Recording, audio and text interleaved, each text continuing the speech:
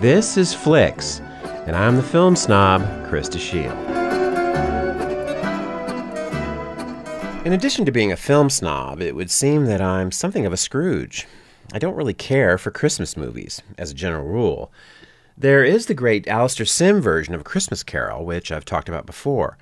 But beyond that, it's hard for me to think of one to recommend, unless you count Tim Burton's clever little animated film, The Nightmare Before Christmas. Perhaps it's the relentless hype surrounding the holiday that turns me off. But cinematically speaking, I tend to ignore films that try to use Christmas to get my attention. This train of thought leads me to mention a sentimental favorite of mine, Meet Me in St. Louis, a 1944 musical directed by Vincent Minnelli.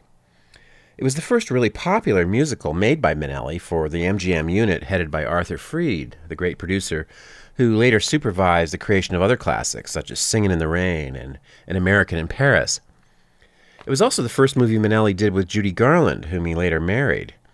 She turned in some of her warmest and most vulnerable work for him, and this one's no exception. The story concerns a family living in St. Louis in 1903, in the year leading up to the World's Fair that was held in that city. Garland plays the second oldest daughter, Esther, who falls in love with the boy next door, played by Tom Drake, who doesn't seem to notice that she exists. The older sister, Rose, also has her romantic ups and downs. The parents are played by Leon Ames and Mary Astor, and Margaret O'Brien plays the youngest daughter, nicknamed Tootie. Now, the story is really an excuse for a nostalgic and idealized picture of turn-of-the-century American life.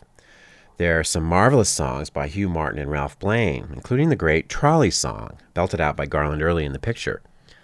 The fact that it's a musical helps make the sentimentality go down easy, and the child actress O'Brien is actually quite wonderful here, especially in a classic Halloween sequence that is very cute and funny, and shot outside at night instead of on a set, a practice in which Minnelli was rather ahead of his time. This is not spectacular like some other musicals. There's no dancing, for instance, but for some reason I have a special place in my heart for this one. It's easygoing, full of color, and heartwarming. But most of all, it's got Judy Garland at her best, and you can't beat that. Oh yeah, and there's some Christmas at the end. Judy sings, "Have Yourself a Merry Little Christmas" to Tootie. It's beautiful, so I guess this is kind of a Christmas movie that I like. Meet Me in St. Louis is available on DVD.